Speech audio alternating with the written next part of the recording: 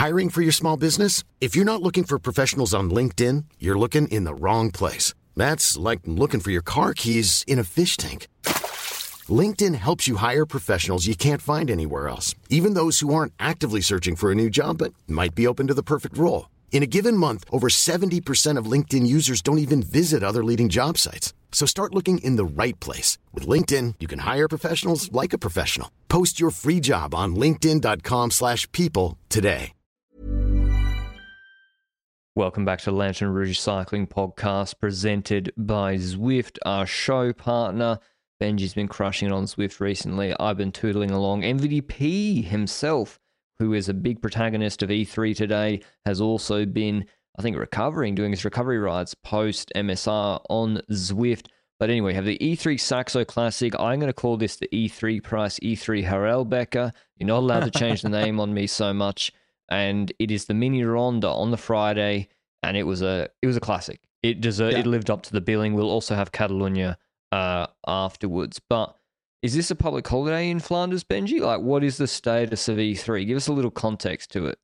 Just a work day, but really? I would say, yeah. Why is everyone on the road then? I don't know. You got some economic growth problems. GDP could be boosted another 2% if you didn't have these on the weekdays. I'm afraid so as well, but I will say it's got a pretty high name in the sense that it's probably, I think RVV is obviously the first one. Yeah. Then you've got the second one, which is probably Gent-Wevelgem. Really? Above this? And then the third one is probably Omlo because it's the start of the cobble season. And the fourth is probably E3. How I would rate it. The way I see the hype in the public. But after today, there might be a bit more hype about E3 than in usual years, because in other years, it was a bit of less of an eventful day. But today, well, Pog didn't do it last year. And did Matthew do it last year? I can't remember. Nope. We're obviously on first name terms. Anyway, he is here. The start list absolutely stacked. 205 Ks from Harelbeke to Harelbeke. We have a lot of the climbs you'll see in the Tour of Flanders, Oude Kwaremont, but the Paterberg is beforehand. I don't know if they do it in a different direction. They must. Sort of 2.1 Ks, 4%, with steeper cobble parts of it. It's really jagged, this profile, but the last Tiefenberg, which is not that hard to be honest, 800 meters, 5%, that crest with 20, no, can I do maths? 21 Ks to go to the finish. That's pretty far from the finish for the last climb, especially in a race that's an hour less in length, or maybe even more compared to Tour of Flanders. So it's a lot of climbs, but then the final is pretty much flat, and there was, I think, a tailwind in the final too. But yeah, we had Quickstep here. How would they go with Alaphilippe and Asgreen? Wout here with the full Jumbo-Visma complement, and the standard break went Benji. With Kel O'Brien, I guess the notable part. Yeah, he was in the breakaway. There were a few other people in the breakaway, but let's be honest about it. I'm not going to go through the entire breakaway at E3 Prijs, Harelbeke, E3 Prijs, Saxo Bank Classic, whatever it's called at the moment, because there's so much action that will unfold later, and the break is basically caught the first second that action happens in this race. Because, like, there were a lot of, like, punctures and crashes in the peloton before we get to, like, the part that matters, but everybody knows that this race is going to open up on the Tienberg. It happened 2 years ago when Quickstep launched it there and made a group where they had a numerical advantage. It happened last year where Jumbo-Visma did the exact same and also got a group with a numerical advantage ahead. Now today, I'm going to spoil it a little bit. It turned out a tiny bit different than the last 2 years, but the action was also great. And we're moving towards roughly 100k to go, 95k to go, 90k to go.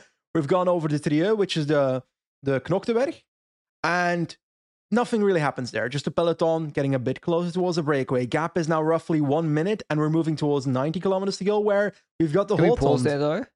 At the whole Why are teams like EF pacing and got the whole team on the front, keeping the gap like a minute 30 to break at this point in the race?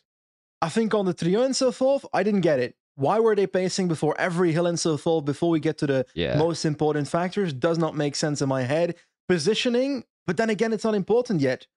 Positioning matters. Take your lead from the big guns. Yeah, exactly. There's no real point in it for me, I would guess. And you also make it easier for the other teams, the likes of Jumbo-Visma and the likes of Yoe, who were pacing behind the breakaway, to not have to pace as much as they initially would have. Then again, Affini was probably not going to survive multiple hills here, so I don't think it had too much effect that an EF was pacing, because half of their team would have been dropped on the first Timeberg. Anyway. Rude. No True. offense, but half the peloton would be dropped on. Yeah, true. When Timeberg goes, it's like a complete explosion. Yeah. Anyway, descent of the... Well, we're on the Hotond, and we're noticing that the Hotond is before the Kortekeer, which is like the moment where everybody wants to be at the front. And on the Hotond, everybody starts sprinting already, trying to defend, and Greg van Avermaet is dropping off the back. And that's because I think he's coming back from illness, which is unfortunate to see, and is a real bummer because he's in contract year. If he wants to continue cycling, then the classics are a big thing for him to prove himself. And with that illness and with the form that he currently showed today, I fear for that a bit. Anyway, the peloton dives down the descent of the Hotond, and there we start seeing it, eh? Quickstep moving forward, Jumbo moving forward. Every team with like the big guns moving forward, except one team, UAE. Where was Pogacar? This is the problem. Well, Wellens had a flat. Bjerg dropped his chain. And also UAE, I mean, why are you using Wellens before Oliveira, before Bjerg? Now, maybe it's the end of March and the clock, I think, goes forward tonight. And I think that's his signal to, we'll see you in September. But what is Wellens doing at the front that early? I couldn't believe it. Like, what is the point of Bjerg if not to be up there with Ado, Affini, and who else? Jonas Koch. So I think Albertson today, for the middle part of this race, tactical masterclass. Actually, they completely surprised Jumbo-Visma with an anticipation of Dries de Bont before really the action had kicked off, right? And no Jumbo-Visma reacts. And you now have someone for MVDP to bridge to. You now have an Alpecin rider ahead, Dries de Bont, who's pretty strong. And a lot of people were saying, there's been a lot of articles written, you know what Jumbo are going to do, use numbers, blah, blah, blah, blah, blah, blah. Well, Alpecin got ahead of them. Yep. And then Jumbo are having to react. I mean, it ultimately didn't make too much of a difference to the ball move, but it was the start of a theme. Yeah, I agree. And I also noticed in the run-in after the Kortekeer, so on the Kortekeer, the peloton kind of blocks it up, but then afterwards they start sprinting towards the Timeberg while the Bond has bridged up towards the breakaway or the leftovers of it. And during that sprint towards the Timeberg, I felt like it wasn't very organized from Jumbo either, where for at least 10 to 20 seconds, Wout van Aert was at the front, Laporte was riding next to him, Van Baarle was riding next to him, and on the right side you see Benoot moving up, on the left side you see Nathan van Honert moving up, so they're riding in the wind still, right? Yeah, but you accept that. It's like, in Catalunya on stage one, Roglic, he launched way too early in the wind, but like it was discussed. Well, all the other riders, because Roglic moved up early from 3-4Ks, you're happy to do a little bit of work there. So when it really kicks off, you're in good position where it's much worse. So that's sort of the price they're paying. But yeah, Jumbo looked fine. It was MVDP, Benji. Like, or Alaphilippe? I feel like there was a move by Alaphilippe before. He made a move before the Timeberg arrived with Van der Poel on his wheel. Really? While the peloton was entirely stretched out. A really confusing sight because I was like, why would you attack here, Alaphilippe? Why would you do something here? You're going to blow yourself up for the Timeberg. And then the Timeberg arrives and we see that Jumbo still pacing towards it. Like we'd expect to happen because they have the strongest team to do this. But we see someone launching it. Mathieu Van der Poel, he's got Dries de Bont up the road, who's caught the breakaway and is sort of attacking the breakaway a little bit. And it's smart because you isolate Wout early, make it a brawl one-on-one, and you've got a pretty good chance of winning historically, rather than waiting to have Laporte attacking, Van Baarle attacking, Benoot attacking. Plus, you've got other options. You've got Søren Kragh who can be brought back behind. Now, if he goes clear there and gets to the Bont, there's big trouble. And this is why, people said, oh, how does the chemistry of Jumbo-Visma, is it affected by, look at Omloop and Kerner, it was so great and everything, how will Wout affect that? It's like, well, you need Wout there to be on Van der Poel's wheel. Because if he's not, and listen, Van Baarle, Benoot, Laporte are not going to be, if he's not, this race looks very different. And he rides negatively, Benji. Doesn't take a pull with Van der Poel at all. Yeah. That's a bit new. is it new or is it what he should do on paper? Because at this point in the race, he knows that the group behind includes more Jumbo riders. Now, Benoit has had a puncture at this very moment, so he's back in the Shadow Realm. But on paper, Van Baarle is behind. On paper, the likes of Van Hooijdonk could be moving up, or Laporte could be moving up. I wasn't necessarily expecting Van Hooijdonk in the position that he was, so props to Van Hooijdonk for still being in the group behind. But who was also in that group behind? Tadej Pogacar, who was in the Shadow Realm before the Timeberg started. Yeah. He was in P like 80, 90 before the Timeberg. Started moving up on the Timeberg. He also was struggling with some of the wet corners. He went straight, nearly went into a house for some stroopwafels. And yeah, I don't know, maybe the tyres or whatever. Definitely was put under a little bit of pressure on some wet cobbles later. But yeah, that's the thing. You need like Trentin Benji, I don't really... It was very much like Dwars last year. He's behind. There may even be a couple of UAE in the group, but he starts to panic and fret, and he's eating a lot of wind early. And for someone who needs to be dropping people on the harder climbs later. So it was a brilliant move from Alpecin and MVDP, and unfortunately for them, Wout neutralized it, and then it all started to come back. I don't know if I've missed anything. People periodically bridged across, right? The group swelled and then it all came back. Yeah, exactly.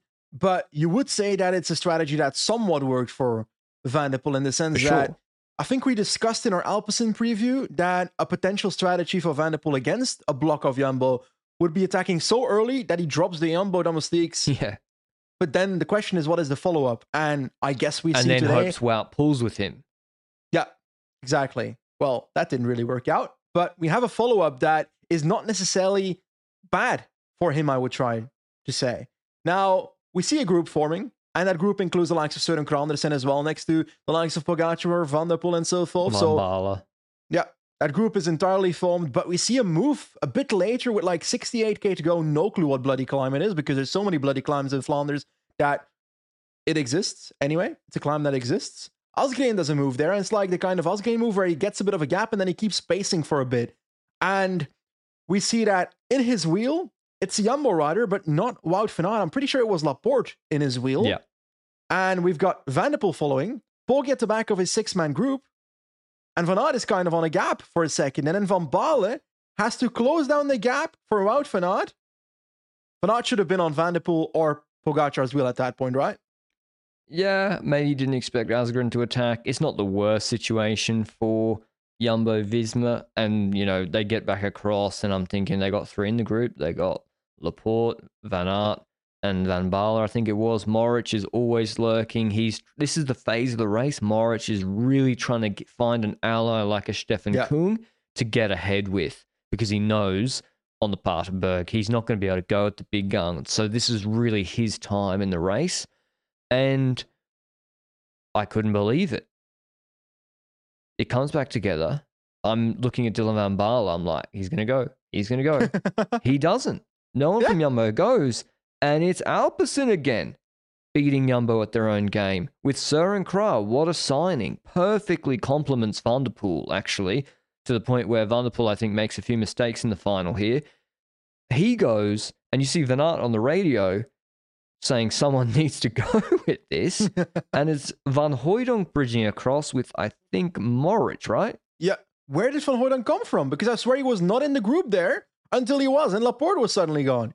So it's like they teleported and switched places at that point in the race. I don't know how it happened, but it happened.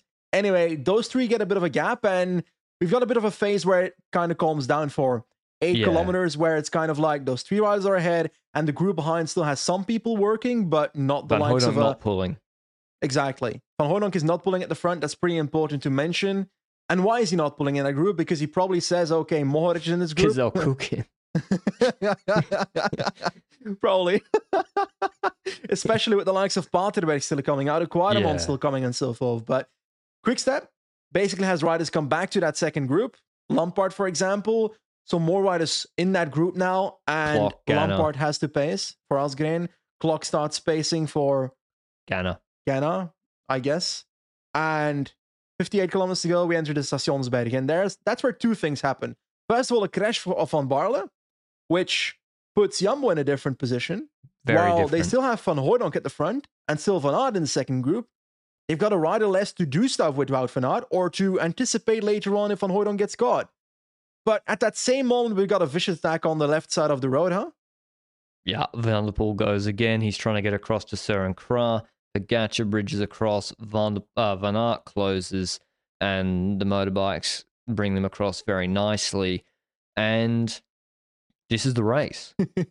But before we get into that, we'll mention the Zwift Hub, the best priced direct driver or any trainer on the market. It's been so good to hear your feedback, getting the Zwift Hub, how it compares to other trainers at just a crazy price point, half the price or less of other trainers on the market. So if you are in the market for one, or you want to jump in and jump onto Zwift, the perfect companion is the easy to set up Zwift Hub. So here's the race, here's the situation. Søren Kragh, Van der Poel, 2 Alpecin. Moric, Pog, 2 Slovenians with 2 different goals. Bahrain, UAE isolated. Van Hooijdonk, Van Aert, Jumbo-Visma. Behind, Van Baarle's crashed out. Laporte doesn't look good. Benoot's nowhere. Tosh van der Sande is back in the group behind. We have FDJ with numbers in the group behind. Movistar with numbers. Ineos with a few numbers. But they're really far behind. Alpecin, really, these are their 2 guys. They don't really have too much behind either. This is a really good situation for Alpecin because they have 2 of the strongest 4 in the group in Søren Kragh and Van der Poel, because I've had Søren Kragh above Moric and above Van Hooijdonk, which is important because theoretically, getting into thinking about the end game, if SKA attacks and Van Hooijdonk can't close, it means Van Aert has to close with Van der Poel in the wheel. So I was seeing Jumbo work with this. I guess everyone was sharing it equally, but it was a better situation for Alpecin. Alpecin pre-race would have been very, very happy with this move. I think so as well, but I want to throw the question for a second. Van der Poel attacked on the Stationsberg, bridging to a group with Søren Kragh Andersen, Mohoric, and Van Hooijdonk. If we say Søren Kragh Andersen was potentially the strongest of those 3, why did Van der Poel close that down if there was a chance that Søren Kragh Andersen could have gotten out of that? And that's a continuation of when these moves go later from the big guns and SKA is trying to bridge back, why is Van der Poel pulling when Søren Kragh can come back and help him? And I think that's either inexperience or huge confidence or wanting to test himself head-to-head against Wout. I think it was a mistake, though. You're right. Like, just wait for someone to blink. Who's going to blink? Poggy. Poggy will blink. He's not in the front group. He has to go across. Let him bridge you across. So, in that sense, I was, you're right. Like, maybe he was trying to get across to a satellite rider, but I think it was just, he's not used to having teammates. They're not used to racing like this. Exactly. And you're going to have the other twin in your wheel if you bridge towards those satellite riders. So, in the end, we create that situation, that group, and we're moving further into the race where we know the next spot is the Paterberg Quaremont combo, the famous combo. Usually it's the other way around in RVV. Flanders, it is. But here it's Paterberg first and then Oude Quaremont 4 kilometers later. And we know what's coming, eh? We know who's going to attack on the steepest bloody hill in this one. Is it the steepest hill? One of the steepest hills in this race.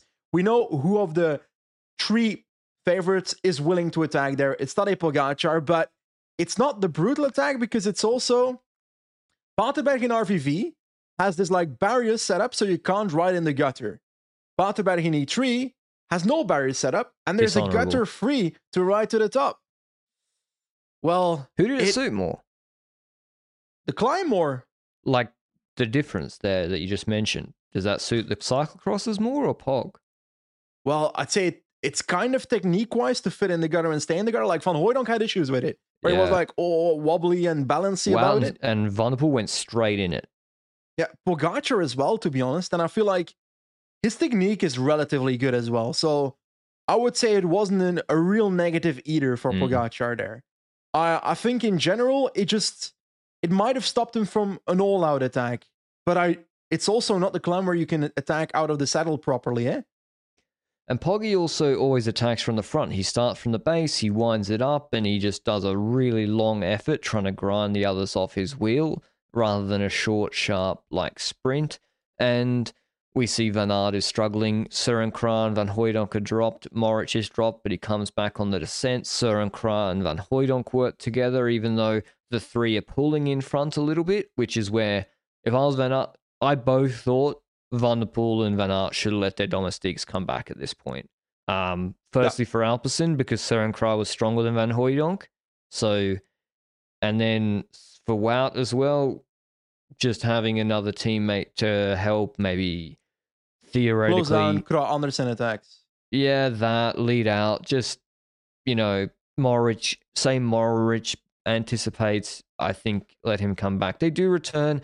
And Alta Quadramont, the last really hard climb, 39Ks to go, Pogačar attacks, and we already saw on the Paterberg, the camera didn't show it, but you can see Wout was off the wheel at the end of the Paterberg. If you go and look back, and Pogačar goes on the Quadramont, drops Wout, who seems to be doing almost, he's just doing it to power, actually, on the Quadramont. And when they get over the flatter section, he comes back a bit. Van der Poel, like, this is what Pogačar and Van der Poel normally do. They're a team against Wout. Pog smash steep. They get to the crest. Van der Poel comes to the front and starts pulling to extend the gap to Wout. That's the plan, but it didn't work out. I would say it looked a bit more difficult for Wout than it did for the first two. If this is after 230 kilometers in a race, I might actually see Wout getting in more trouble here than he was today. He was on that gap a tiny bit, but I'm not sure if that was because he was dropping or that was because he slipped with his back wheel for a second, getting out of the gutter. He got dropped on Quadramont. 100% dropped. Okay. 100% dropped. He was gone to the Shadow Realm, and then he returns with his Uno reverse card and is back in the three-man group. But then another attack comes. Pogačar goes again on the second part of the Oude Quadramont, does the exact same thing, and the gap's starting to open up a tiny bit, but then a motorbike crashes ahead of Pogačar. And I don't think that motorbike crashing saved Wout van Aert here, but there were like 6 motorbikes in front of this three-man group a lot of the time. No point in that being there. And, well, if you got many motorbikes, then there's more chance of one hitting the deck. That's my fact of the day. We should say in the group behind, there was turner pacing, there was various counter moves. I'm sure where exactly it happened, but at some point a group of Kung, even Garcia Cortina and Jorgensen go clear. They're joined, I think, by Madouas had been pacing. They were with Ganna, and then those three go clear with Moritz, I think, from that group. But that's after the second Quadramont. That group was so far behind, whether it's because the motorbikes, the three in front were working well. So we get over the last Quadramont. Van Aert immediately starts relaying with them. He's working, doing a bit more than Pog even on these flatter roads. We only have the Tegenberg, however you say it, left. It's not that hard. And so the group's working really well. We've got, unless there's some distancing on the last climb, which isn't that hard, a sprint coming, which I think is a tailwind. Pog didn't really go all in or try to attack on the Tegenberg, Benji. He really didn't. They just relayed. He didn't try. Exactly. Now, there's something that you might not know because you're an Australian, so you don't mingle with the Benelux traditions of Edri Harelbeke. But the Tegenberg is a legendary climb because at the top, if you come over it first, you win bathroom furniture. And I'm pretty sure that Wout van Aert knew that because he went to the front 10 meters before the line of that bathroom furniture prize, and he took it home. I don't know who wants bathroom furniture, but clearly someone in his family needs it, because otherwise Wout van Aert would not speed up to get that on the line there. That might cost him at the finish line. When I saw it, I was like, what is he doing? Because it wasn't a full-blown attack. Anyway, they get over it. The group behind, as I mentioned, they're not coming back. And we're now into the end game with the three. This is exactly what we all wanted to see. The organisers, etc. Jumbo-Visma haven't been able to, as a team, sort of assert their superiority. They're having to rely on Van Aert to win. Van der Poel is looking menacing. Pogačar, though, seems to realise at a certain point, oh shit, I actually can't win a sprint against these two. You could almost see that thought process happening, and he starts to pull, literally thrown off, and the other two big guys are pulling. And he's like, how's he going to play this end game? Because he wants third. He doesn't want RVV to happen like last year. And there's the group closing behind with Kung and the two Movistar guys and Moric. But yeah, I mean, what can Pog even do in this situation? On one end, you could say, oh, Poggy has had good small group sprints in the past. He could save it all for the sprint, but that's a risky one. Because on paper, I would argue that an MVDP would definitely beat him in a 3-up sprint. And a Wout van Aert, that's a close one because he's lost actually sprints to Pogacar before after Olympics, which was a bit of a different race, to be honest, because Wout did a lot of work there in the final. And he let it out. Exactly. Now, the other option is attacking, but if you attack, you got to go all out for that attack, and you got to have the benefit that Wout van Aert and Mathieu van der Poel need to look at each other after that. Because that's something that has happened in the past. You can 3 years ago or 2 years ago, I don't know what year it was, but Pedersen going in the move and Van der Poel and Wout van Aert just staring at each other behind. Well, Pedersen ends up winning that race in a sprint against someone that was not Mathieu van der Poel and Wout van Aert in that race. And that's, I think, the thing that Poggi needed in an attack that did not happen. Because 3.4 kilometers to go, Pogacar attacks, Wout van Aert closes it. And when that happens, you know that, okay, they're not looking at each other here. We go towards 1.2 kilometers to go. Pogacar attacks again, and Van der Poel closes. Yep. So he's attacked twice. He spent energy for the sprint that comes in 1.2 kilometers in those attacks. And the other two did not look at each other. So they were fast on the wheel. So they did not spend as much energy as Poggi, right? No way. And also, they're just happy to go for the sprint. Definitely Van Aert was happy to go for the sprint. And Poggi didn't know what he wanted to do, I think, in this race. He couldn't really figure out, like, I'll do this, and then, it's not working. Oh, shit, I can't win my sprint. And really what he needs to do is let the wheel go when you're in the 3.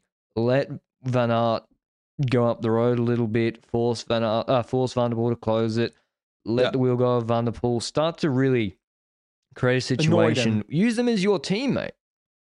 Yeah, and next to that, it didn't help Pogacar that he came into a situation very similar to Ronde van Vlaanderen last year, where the group behind was getting closer, Jorgensen was coming, from a minute to 45 seconds, to 40 seconds, 35 seconds. It didn't get much closer than that, but I feel like it was enough to get Pogacar to keep on pacing a tiny bit after his attack. Then he started flicking his elbow vigorously. But if you just attack, the others are going to be like, mate, why would we do that? But I also feel like Van Aert was sitting on more than the other two in these last 5 kilometers. I have to be honest, I think that was very noticeable here. Yeah, I think so. He was waiting for the sprint. He lubed up his chain from the car as well. They did a chain lube after, I think, a wet cobbled section.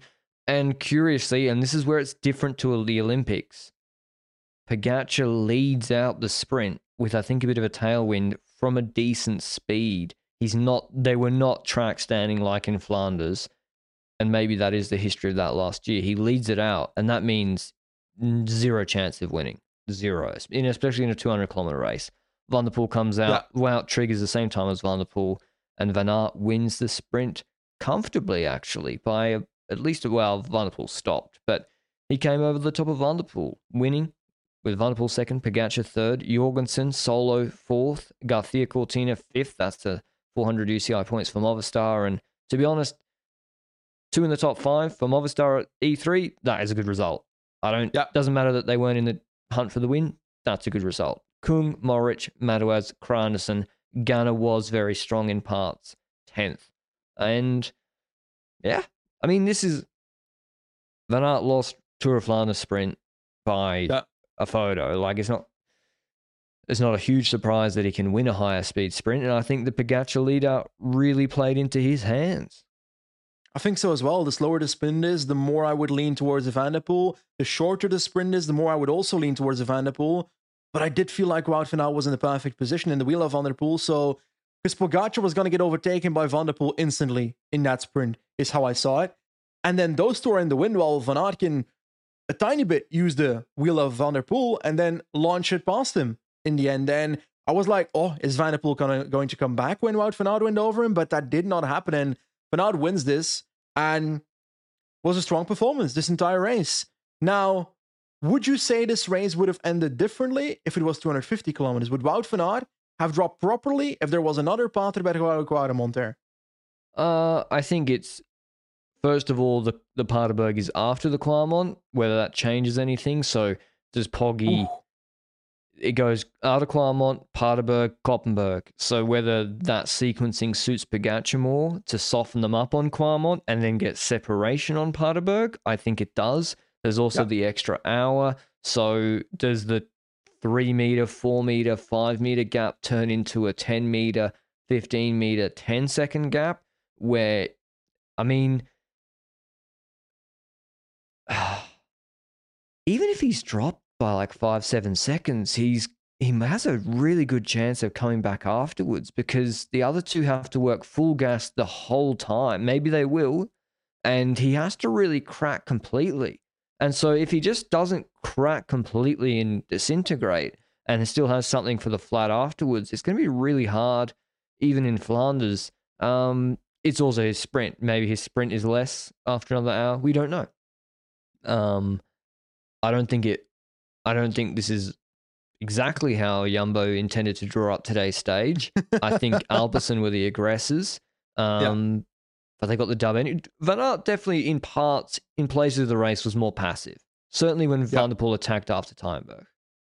I think one thing that is notable, though, is that the dominance of Omloop and Kuurne from Jumbo-Visma is kind of irrelevant in races like this, where a Van Aert and a Pogačar can open it up so early to the point that they can bring Jumbo to a position where it's mano a mano between the big guns. And then it's down to Van Aert, and he did it mano a mano today, which is something that last year I feel like he failed to do in certain races, and the year before and so forth. But this time around, he properly delivered that right here against the two other bests.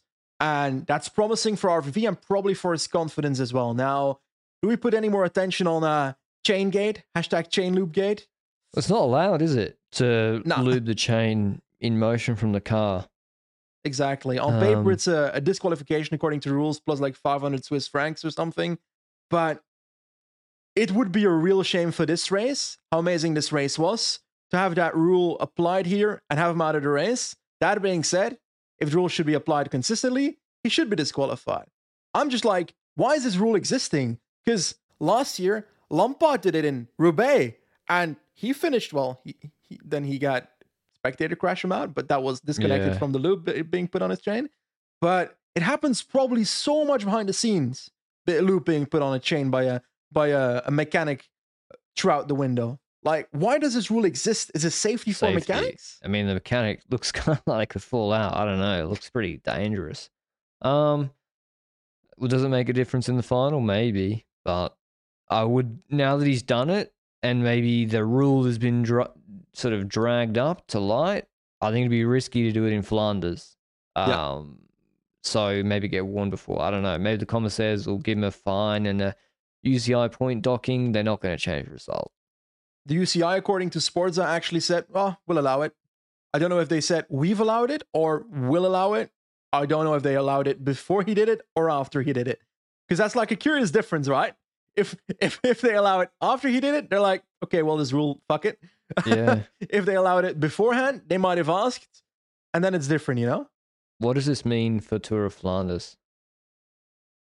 What does this race mean for Tour of Flanders?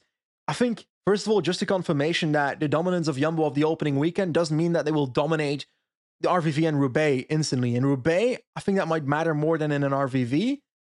But in RVV, I feel like it's probably going to be mano a mano again. It's going to be difficult for RVV to be as legendary as his E3 was, I would say, where it ends up with the three greatest at the end. I hope so, but we've had so many moments in the past where we look forward to something like that happening, and then one has a puncture or a crash early on, and then it's ruined.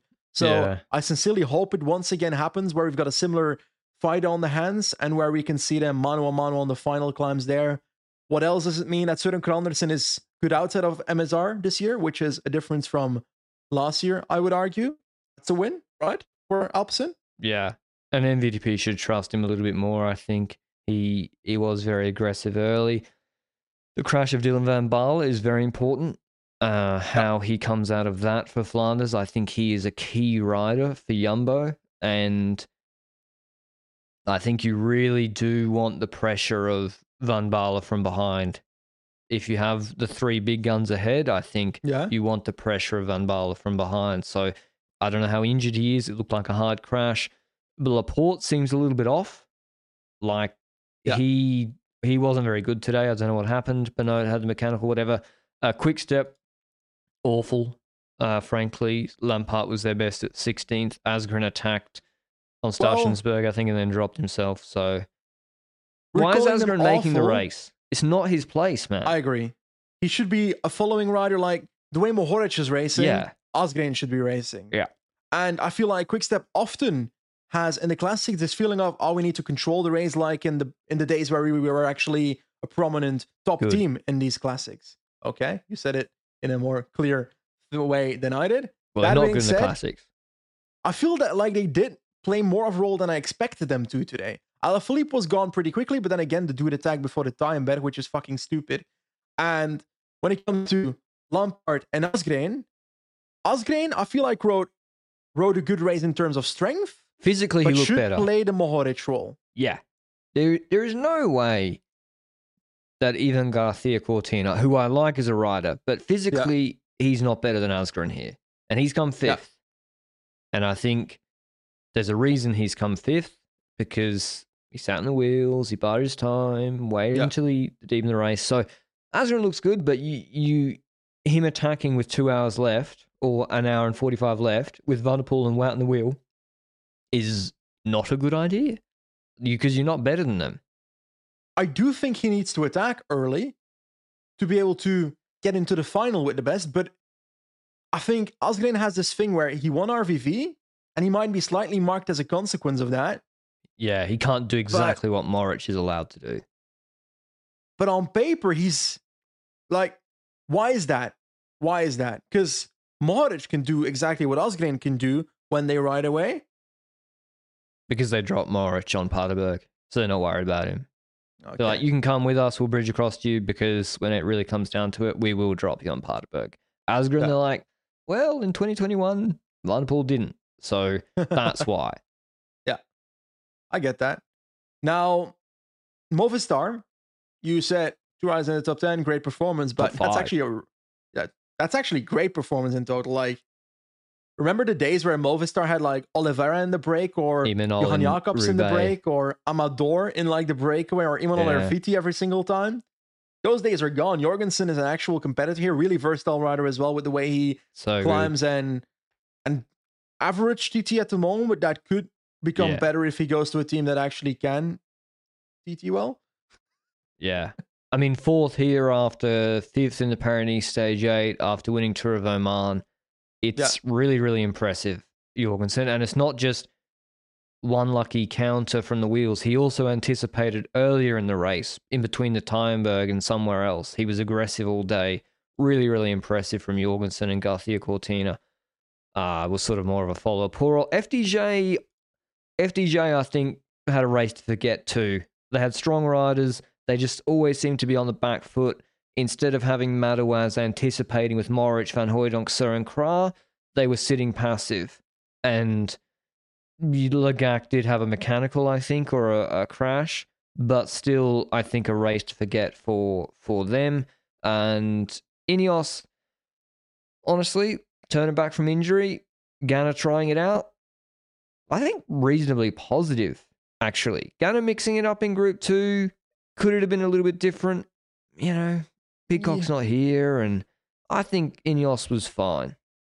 Yeah, I think it will matter more in the likes of Roubaix and so forth. Yeah. Where it's more flat, it's more likely that he's going to be able to worm himself in a position where he can do something from, while on the climbs, he might not be able to handle the repetitive climbing of every single hill with the best, but also not the massive explosion acceleration that happened on the Tyenberg, where he might not have been in the first positions in the first place. If he was there, he might have actually made the group, but then again, I don't think he would have. Now, there's actually come some footage out of the motorbike that crashed on the Oude Quademont, and actually, it actually hit a few spectators, so I hope those people are actually all right. So that's Yeah, it were like 3-4 motorbikes riding in front of the group. So in my opinion, there should not be 4 motorbikes in front of that group at that moment in the race.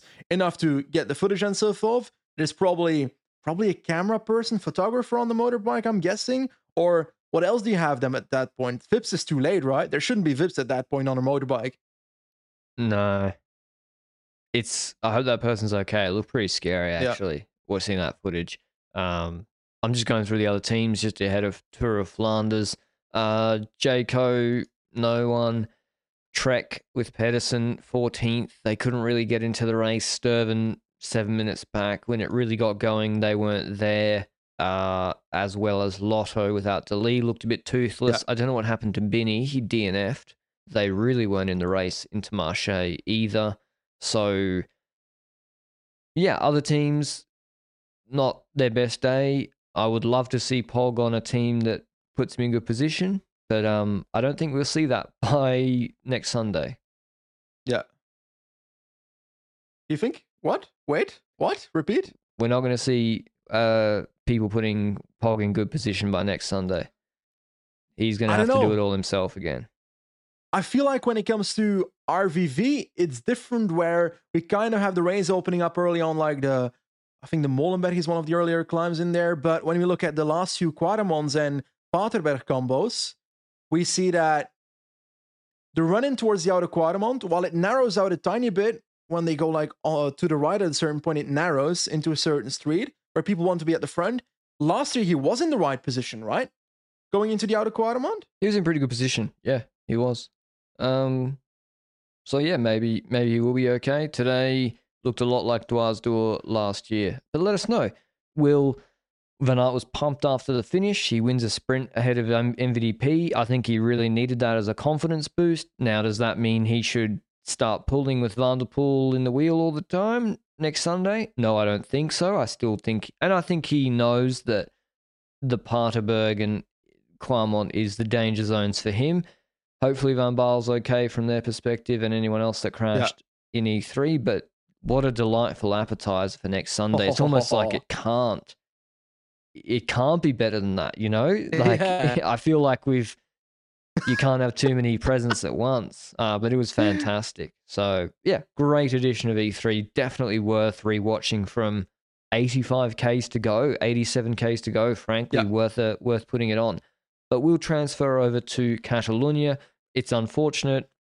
We will have an article on lanternrouge.com about the revised UCI calendar because E3 literally finished within 5 minutes of Catalunya's hardest climb. Very, very frustrating. Remco v Roglic, 178 Ks, finishing on to Laporte, 8.6 Ks, 8.8%. Hockey stick stage, Roglic was ahead of what's his name? Remco on stage positions. Almeida and Soler and Lander and Woods and Hindley, everyone sort of sniffing around GC top 3, top 4. I thought the stage really suited Almeida. We said that before. Benji said that on yesterday. Nothing really happened, Benji. Like, apart from the weird thing, a break went like with Sakabou Gourmet and some other riders. But Hayter was in the break. Yeah. And then got countered by Gourmet and then just went back to the peloton. Yeah. I don't know what happened there. I generally don't know what happened there. Pre-coverage. It was super weird. If you go and look at the PCS live stats for it, you just see there's like a sequence of events that make no sense. Anyway, the reality is it's coming back. We go to the climb. Like, this is a perfect World Hockey Stick stage. And it's really the battle of Quickstep versus Bora Hansgrohe. Ida Schelling. I'm trying to do it. Do it for me. But is it Schelling? Schelling. Got it.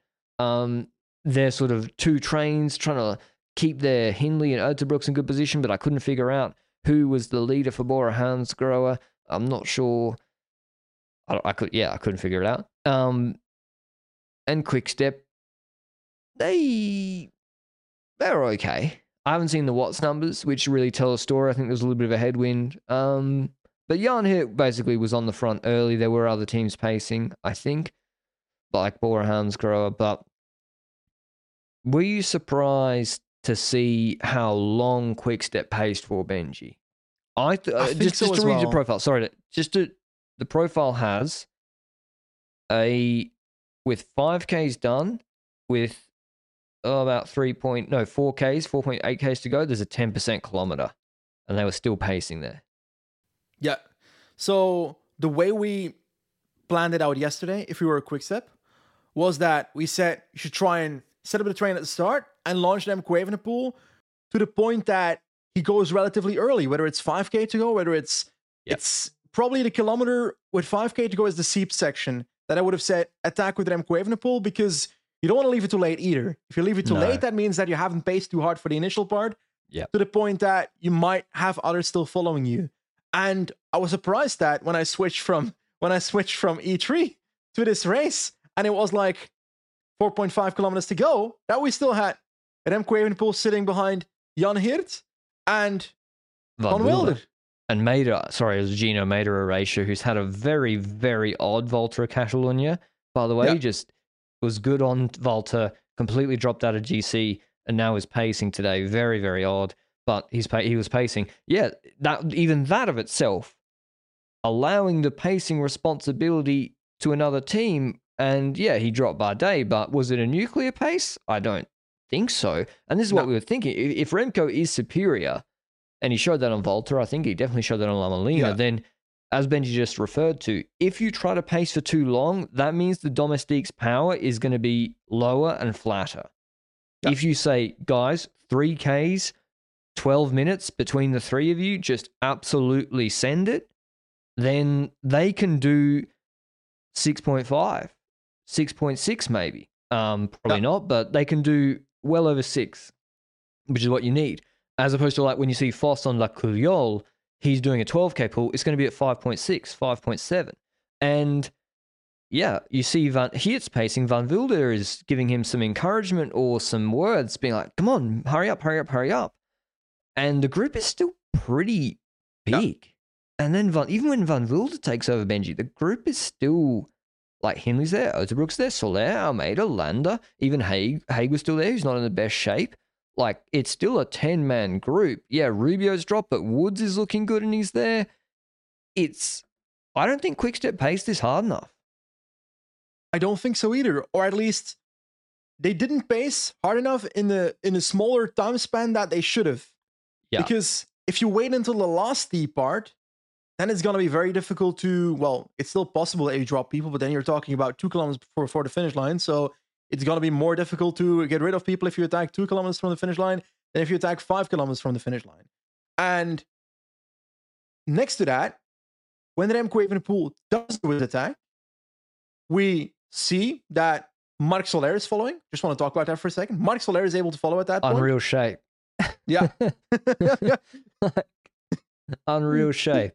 Like, memes aside, Remco's attacked, Roglic is in the wheel quicker than a La Molina, and Marc Soler of everybody's just like zoom straight over into the wheel. I was like, and again, I don't know where he's on GC. He threw some seconds the other day on La Molina. This is a stage where it's like you kind of do just let Almeida do his thing. Mm-hmm. I think on these sort of gradients, Almeida will just do his thing, and having Soler ahead sitting on is also a decent situation too. And there was a moment where Remco attacks Benji where I think he had Roglic on a gap. It's like on Volta maybe. And I did not see today the Tour of Norway, Pico Hano, Fanquire confidence from Remco that he would ride Roglic off the wheel. And I think he already, again, this is me just guessing, but I think he was already thinking about the sprint and losing GC on bonus seconds. I think it might have been in his head as well. If we take a look at the way he reacts to Roglic in the wheel, he might not have seen that Roglic was in the wheel. Was not in the wheel for a second there when Soler was still riding with him. Yeah. So Roglic was on, I think it was like 2-3 meters, like a proper 1.5 bike length for a second there, with roughly I think 4 kilometers to go. So we're looking at that attack and we're thinking, okay, if he pushes now, he can put real pressure here. Roglic closes it, and then Remco looks behind him, sees that Roglic is on the wheel. And then he starts riding a bit slower. Yeah. And maybe if he had seen that gap, he might have kept pushing. But we're still so far from the finish line where I feel like keeping up the pushing might actually work on this gradient. But that's what you did Keep in it up Lamalina. with your... And it worked. Yeah, exactly. So it was, maybe he just felt bad, but it was really, I thought he was, the whole time, I thought Remco was going to win this stage. I thought Remco was going to take time on the road because he was strong on Volta, he's strong on Lamalina. This is the hardest climb. But he didn't. He didn't really stick to his strategy of how he's been successful in the past. And I think Roglic got in his head a little bit.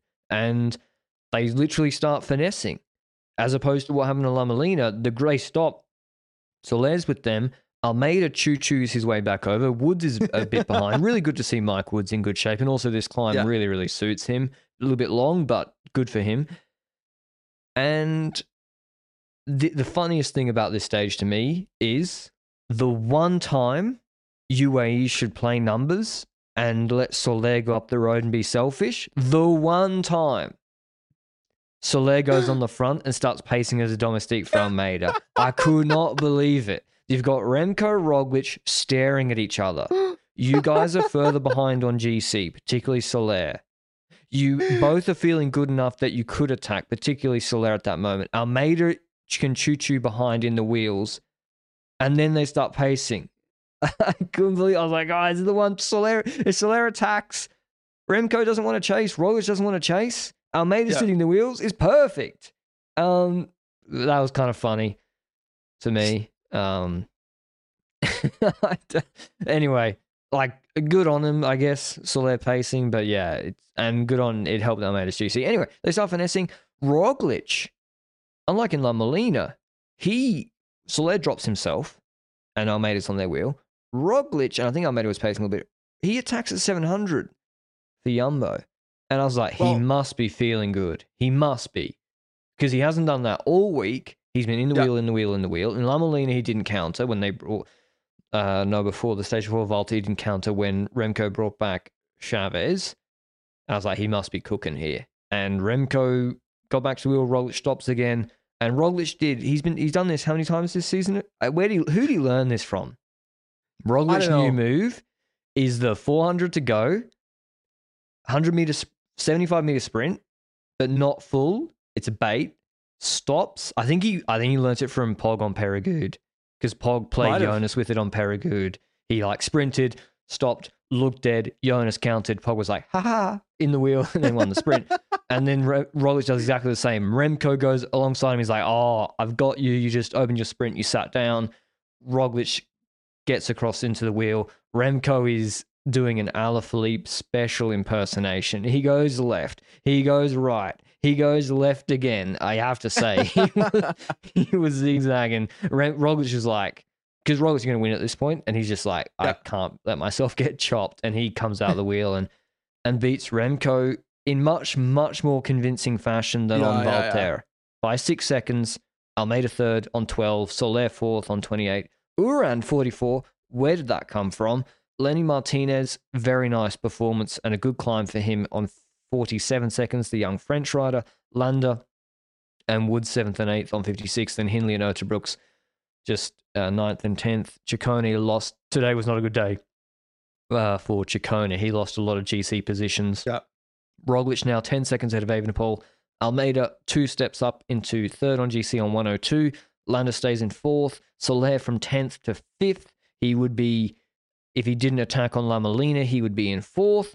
Wood stays in 6th, then Ciccone drops 4, Hindley drops 1, he's on 8th, then Uterbrooks, Uran for, it's a pretty solid top 10, but yeah, I didn't accept this from Roglic today, Benji.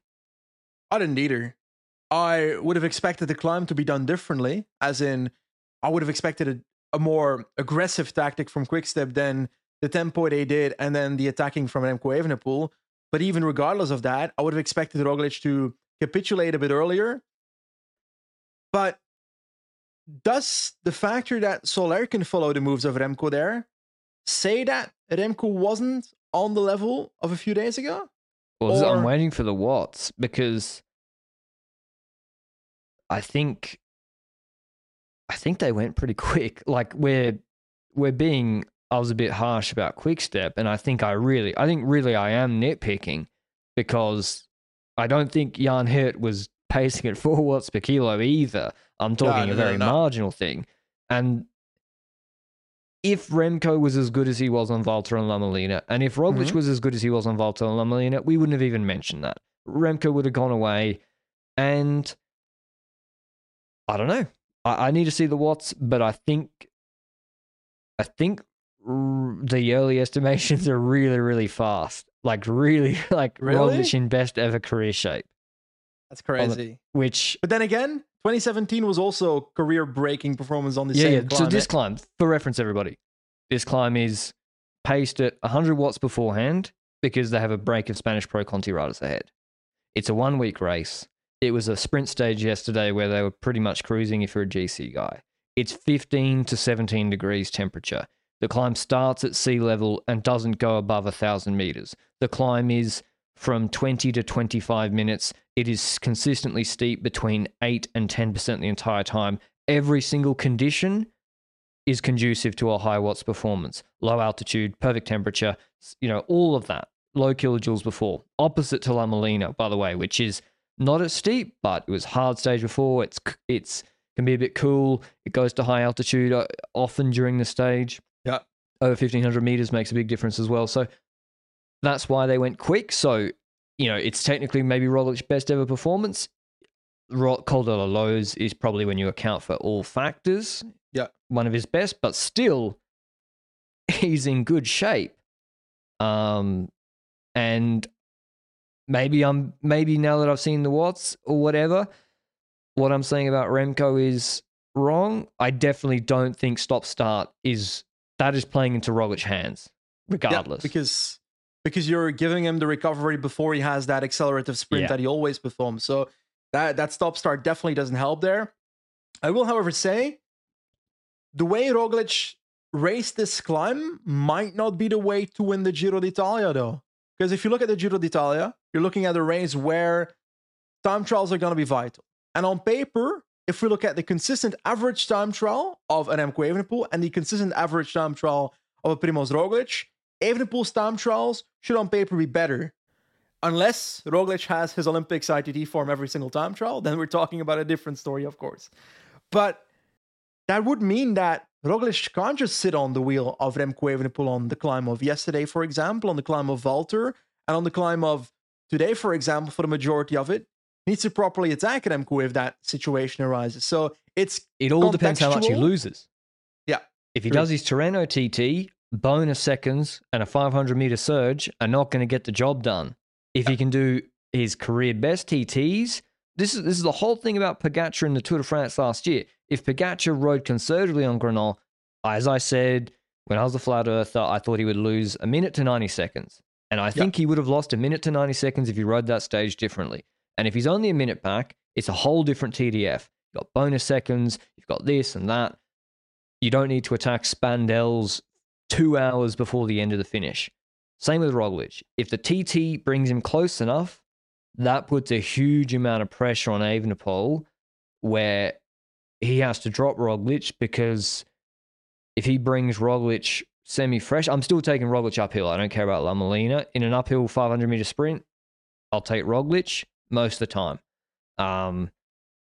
But if Roglic can do I think he did nearly over 1900 VAM on the climb. What the hell? That's really fast. He was, listen, you can say what you want about, Roglic had surgery and recovery as well, and Remco had the best. Roglic still went to altitude before. Roglic still used Tirreno to tune up. He wasn't at his best there. So, I'm shocked. I thought Remco was going to win today. I think we're both coming around based on Catalunya. Now, I was expecting Roglic to be on the level necessary at the Giro d'Italia. I wasn't expecting this performance today then, if it's such a high level, which is congrats to Roglic for taking it home. Quite 100%. Now,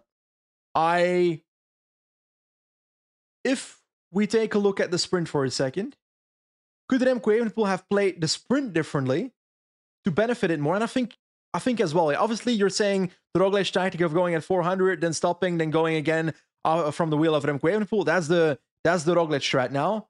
Remco should have been aware of that based on the previous races, right? Based on how Roglic has done that the same in Tirreno twice. And he didn't really do it completely on stage 1 here, though. Roglic, not the same exact. I can't remember.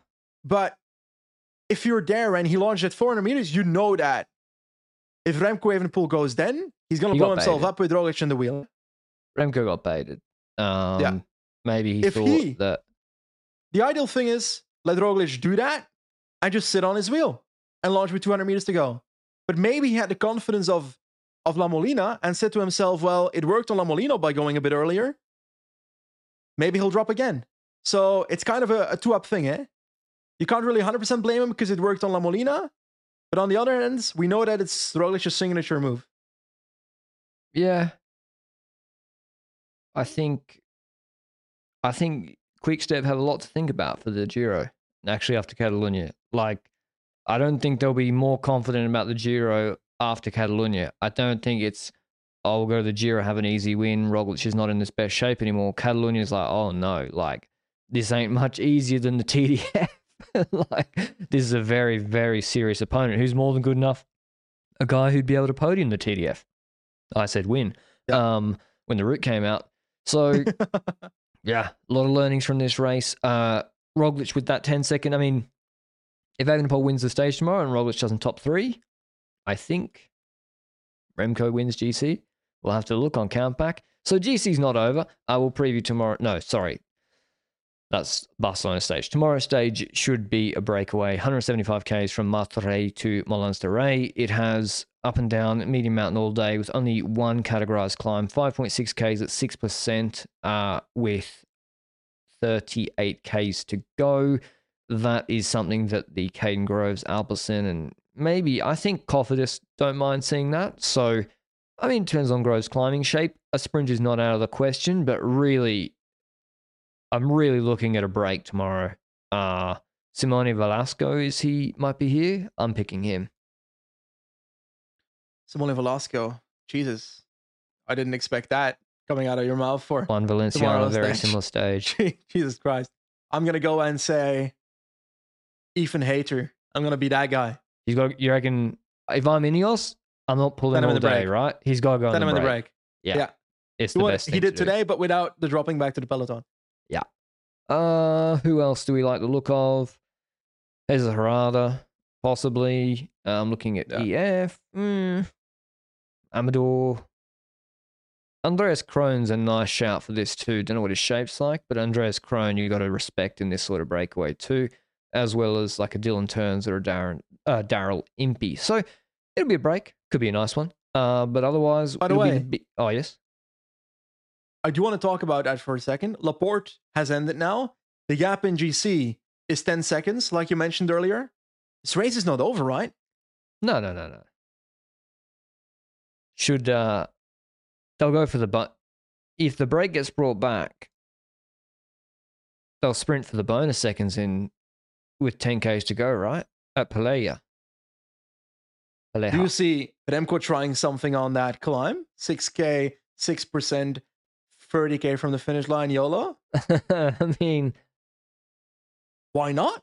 Why not, huh? I'd probably say he reaches the intermediate circuit. Sprint. I mean, why not? Yeah, probably. I would try it. A prospects of success, I'm not sure. But Foss and Hessman and co, Foss in particular, would be pretty difficult to keep him behind. But Remco is the aero bullet. I think it's the Barcelona stage, which is much trickier for Jumbo-Visma and Roglic, even though he'd probably be favoured for that stage too. But yeah, it's not over. 10 seconds is not a big gap, but I think Quickstep will be really not being as aggressive on Volta. I think they've cost themselves dearly in this race. Anyway, that's all from us. A huge day of racing, big pod. We really enjoyed it. Lots to talk about. Appetizers for Flanders and the Giro, but good racing in its own right. Thanks to you all and Swift as always, and we'll see you tomorrow with Catalunya Stage 6. Ciao. Selling a little or a lot? Shopify helps you do your thing however you cha-ching. Shopify is the global commerce platform that helps you sell at every stage of your business. From the launch your online shop stage to the first real-life store stage, all the way to the did we just hit a million orders stage. Shopify is there to help you grow. Shopify helps you turn browsers into buyers with the internet's best converting checkout. 36% better on average compared to other leading commerce platforms. Because businesses that grow, grow with Shopify. Get a $1 per month trial period at shopify.com/work. Shopify.com/work.